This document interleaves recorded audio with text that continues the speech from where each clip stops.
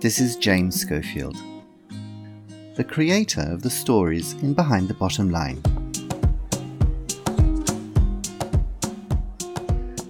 These were all short stories which were published in different magazines and all about the weird and wonderful people we meet at work.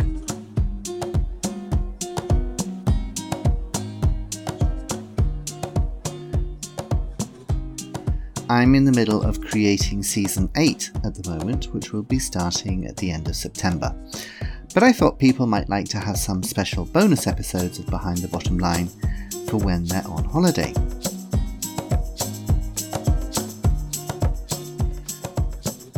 So what I've done is to take 4 of the best stories from Seasons 1 to 7 and I've reworked them into a completely different format, which I think you're going to like.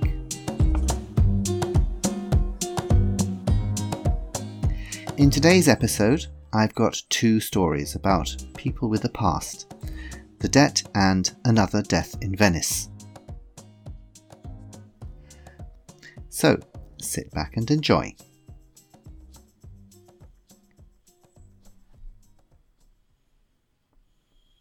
The Debt.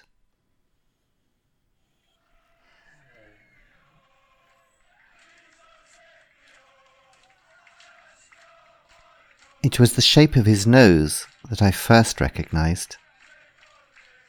I hadn't seen Jimmy King for 40 years, but that nose, created through the coming together of Jimmy's face and the head of some Sunderland defender in the last minutes of extra time of a League Cup semi-final match, was unmistakable. I spotted him while chatting with some elderly ladies, friends of my mother-in-law, in an old people's home. My mother-in-law had died a couple of weeks earlier, and I was visiting the home for the last time to collect her things and pay some bills. Because my face is familiar to many people, I'm a newsreader on the television, the head of the home, Mrs. Marsden, asked if I would have tea with her friends. She said they would like it, so I agreed. The home had 2 pleasant social rooms connected by a door where the residents could be together. We were sitting at a table in the larger room, while in the other one a television was showing football, and a few elderly men were sleepily watching from their armchairs. I could hear the commentators' voices in the background, rising and falling as the ball travelled here and there.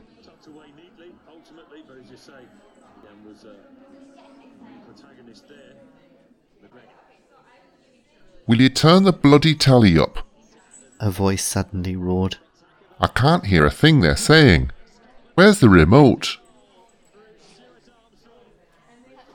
My tea companions clucked like startled chickens at this interruption, and through the door I could see the elderly men were also resentful of this newcomer disturbing their peaceful afternoon.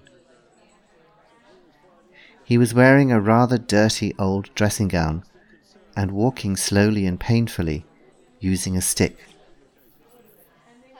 One side of his body seemed very stiff, and I guessed he must have had a stroke. Except for his nose, he was no longer the athlete I had worshipped as a child. "Who's that gentleman?" I asked one of the ladies, wanting to be sure I was right. "I haven't seen him here before." "Oh, that's Mr. King. He's new. We don't like him at all. He shouts rude things at the television when the football is on. We've had to complain to Mrs. Marsden about it."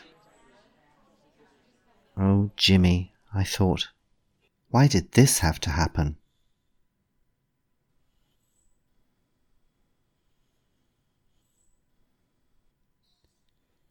I was the only girl in our family. From the time I was very little, my brothers always took me to watch our local football team, Trent United. When I started, we were in the 3rd division, but when this story takes place, I was 16, and we'd just been promoted to the First Division, as it was then called. We went to every game, home or away, and most of the family conversation revolved around the team. I was as keen as my brothers, but in 1967, when Jimmy King joined the club, I became obsessed. He came with a reputation. So-called experts would shake their heads wisely and say things like, nice footwork, but that's not what it's all about, is it? He doesn't play for the team, does he? And there were the scandals. The Jaguar he crashed after a night out in London, the models he dated, the parties the police had to break up. But I didn't care. What he did on the pitch was art, and somehow he turned our team, made up of solid but fairly ordinary professionals, into something special. 67 to 68 was a magical season. With Jimmy there, everybody feared us, even the big clubs like Leeds, Liverpool or the Manchesters.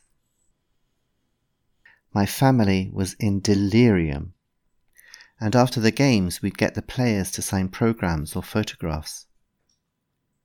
But there was one player I could never speak to, even though I always carried his picture with me. And that was Jimmy. You see, though I was used to young men because of my brothers, I couldn't talk or even go near Jimmy. If he looked in my direction, I would tremble and turn away. Instead, I wrote articles about his football for a school magazine. Then a teacher showed them to the editor of a local newspaper, and he asked me for match reports from the point of view of a fan. 5 shillings an article, which was good money for our family. But more importantly for me, it meant I could write about Jimmy, and I poured my heart into everything I wrote about him. One day, I was dropping off my article at the newspaper when the regular sports journalist shouted out to me, "Heard about Jimmy? One of them Italian clubs wants him next season. I'm going down to the club now for the official announcement." Oh, it was hard. I couldn't let anyone know my heart was breaking, though it was. That night, and many nights afterwards, I cried myself to sleep. I didn't want to write anymore, but the editor wouldn't stop asking me, and eventually I started again, which was how my career as a journalist began. Later, I went into television and finally ended up as the anchor for the main news programme on the BBC, and I owed it all to Jimmy.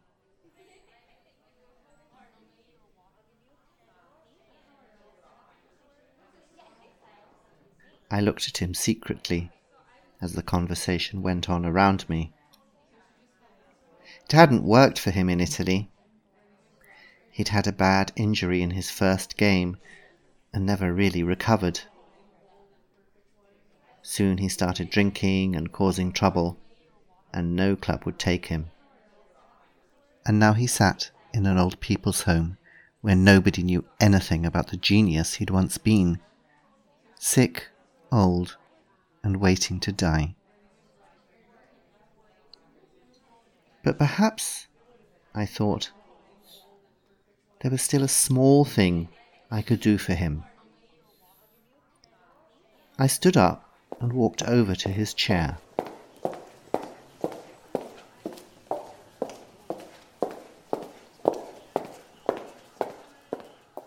"Mr. King," I asked, "Jimmy King of Trent United in 1967?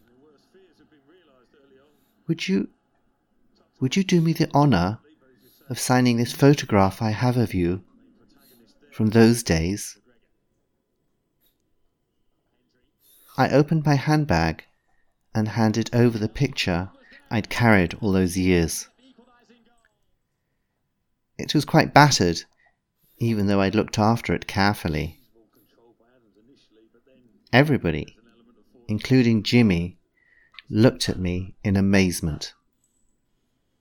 And then I sat down and we talked about the old days while I listened. The time the crowd at Manchester United stood and clapped him off the pitch at the end of a game.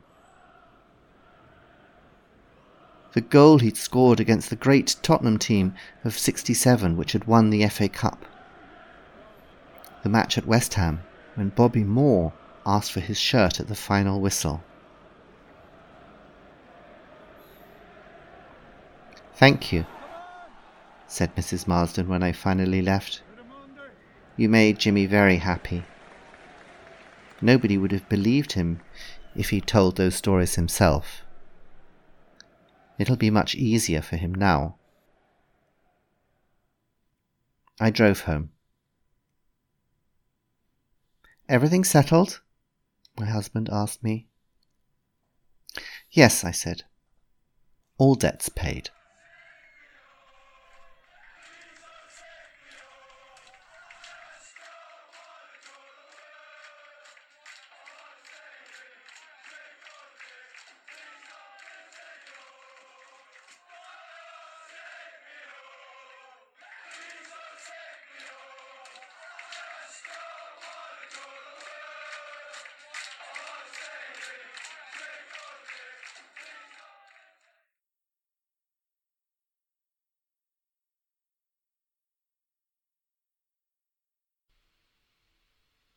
Another death in Venice.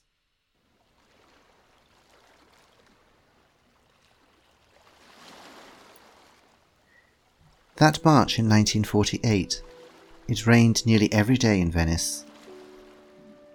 But we still went to the British Consul's tea party on Sunday, together with most of the other English residents in the city. We were in Venice because my husband, Reginald, was doing research in the city archives. We had rooms in a villa on the Venice Lido because the sea air was healthier for our son Davy than in Venice itself. Each morning, Reginald took the Vaporetto to the archives and I did my best in the local food shops before walking with Davy along a cold, wet beach. Everything was foreign to me and I was lonely. So the Sunday tea party became the highlight of my week.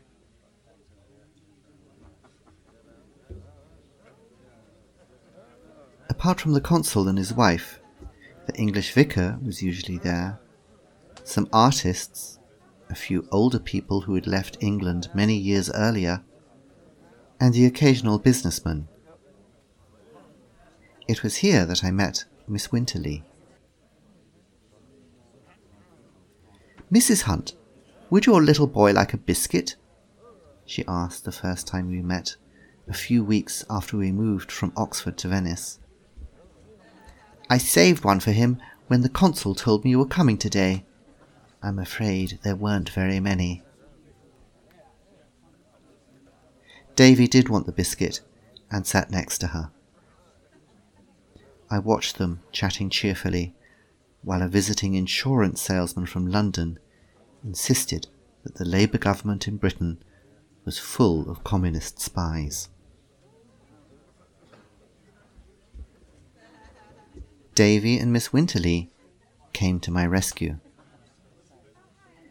"Mummy," he interrupted, pulling Miss Winterly along by the hand, "this nice lady lives at the Lido too. Let's take her to the seaside tomorrow." After the tea party, we travelled back on the Vaporetto to the Lido together, and she showed me the house where she lived, just around the corner from our rooms. "Villa Tesoro," I said. "What a lovely name." "It is, isn't it?" she answered. "Well, see you tomorrow." After I had put Davy to bed, Reginald closed his book and lit his pipe. "Sad story behind Davy's new lady friend," he said. "The consul told me something earlier." "Really?" She was an English nanny for the younger children of a rich family in Turin before the First War. The eldest son of the house fell in love with her and she with him, but he was already married and couldn't get divorced. So he left his wife and moved with Miss Winterly to Venice, where he bought the Villa Tesoro. Goodness! It was a huge scandal, of course. During the war, he was an officer in the Alpini, so people overlooked his domestic situation. But in 1919, he died of Spanish influenza while visiting his family in Turin. They buried him there and even refused to let Miss Winterly go to the funeral. How terribly sad! Why didn't she go back to England? He didn't say. Perhaps her family weren't too happy about it either. The next day, the sun came out. Miss Winterly became my friend, and my real education began.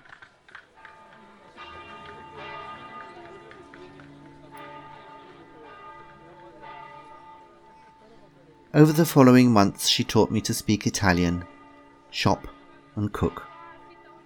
And then there was the art. I'd grown up in the English countryside with dogs and ponies. I'd never had any interest. But Miss Winterly made every church, palace and gallery in Venice exciting. She told funny stories to Davy and showed us how you could see the same little dogs trotting around the Rialto that Tintoretto had painted 400 years before. Once a week she went to Venice by herself. "Business," she would say, with no further explanation. But one wet Saturday afternoon in October, she asked if I would come with her alone. So Davy stayed at home with Reginald, and we set off.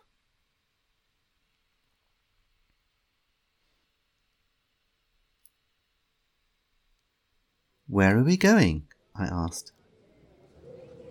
"San Michele," she answered. "The cemetery." "I'm sure you know the story," she said after a while, "about how I came to live in the Villa Tesoro. But what few people know is that I also had a little boy, George, who was born a year before Gianni died." "Oh." "That's why I stayed in Italy. I hoped that if I gave Gianni's family time, they would accept his son. But George caught diphtheria and died when he was about Davy's age." I felt her voice start to shake, so I took her hand and pressed it. "Well then, I had to stay and look after his grave," she finished. We changed boats at Fondamente Nove, and I got some flowers, white chrysanthemums, before we continued the short journey across the water. San Michele was different from the English graveyards I knew. Every grave or plaque had been recently cleaned and polished by relatives living across the other side of the water. Most of them had fresh flowers and a photograph of the dead person on it, so it felt like we had a silent audience watching us. There didn't seem to be any other visitors there that day. The rain rolled down the umbrella we shared as we walked to the far side of the island.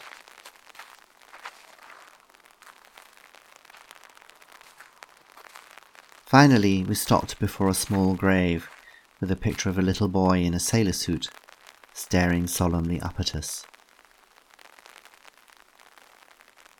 Miss Winterly bent down to remove a few dead leaves from the marble, and I placed my flowers in the vase next to the photograph. Then I put my arms around Miss Winterly and wept. "I'm so sorry," I said. He looked so very sad and lonely. I didn't want to upset you, she said.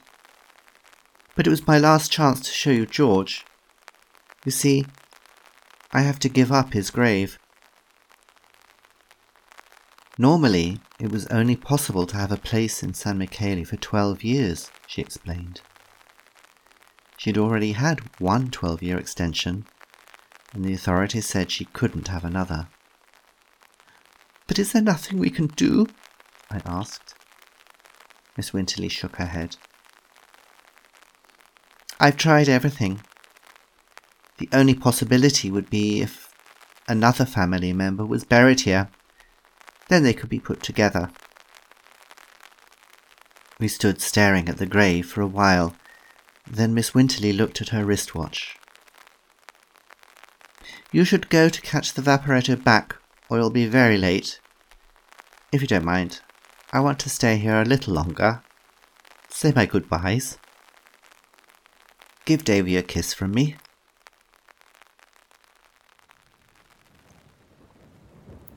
Travelling back to the Lido, the rain started falling heavily, and large waves rocked the boat. I was relieved to be home, where to Davy and Reginald's astonishment, I burst into tears and went straight to bed.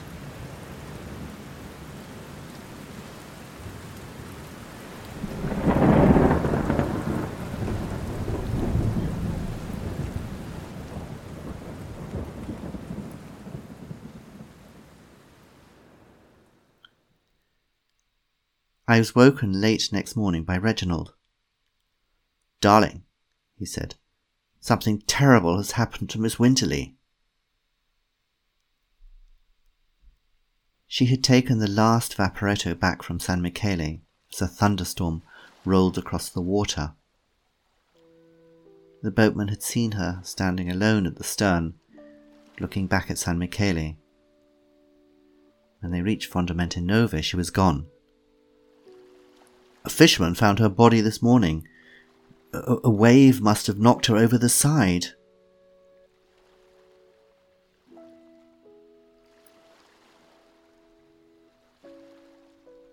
I organised the funeral with help from the consul. As Miss Winterly had said, there wasn't any difficulty from the authorities about burying her with George. I ordered all 3 names to be carved on a new stone, together with a different portrait photograph that I found. When I went to the Villa Tesoro, it was lying on the dining room table, as if it had been placed there for me to find. At the back stood Gianni, dressed in his uniform and looking handsome, but very serious. And at the front sat Miss Winterly, baby George in her arms, both smiling out of the picture at me.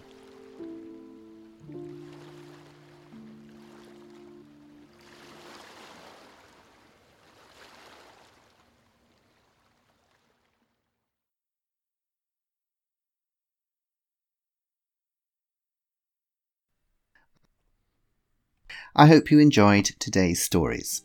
Remember, you can get the complete text of these stories if you go to my website, www.behindthebottomline.com.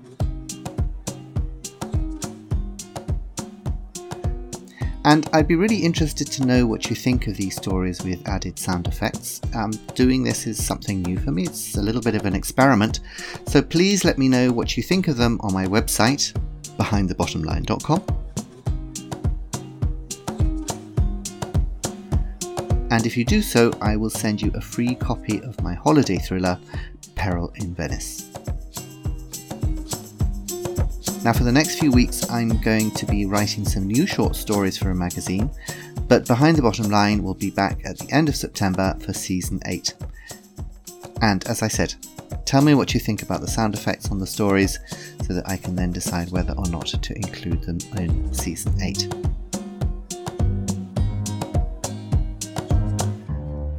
So until then, I hope you have nice, relaxing summer holidays. Take care and goodbye.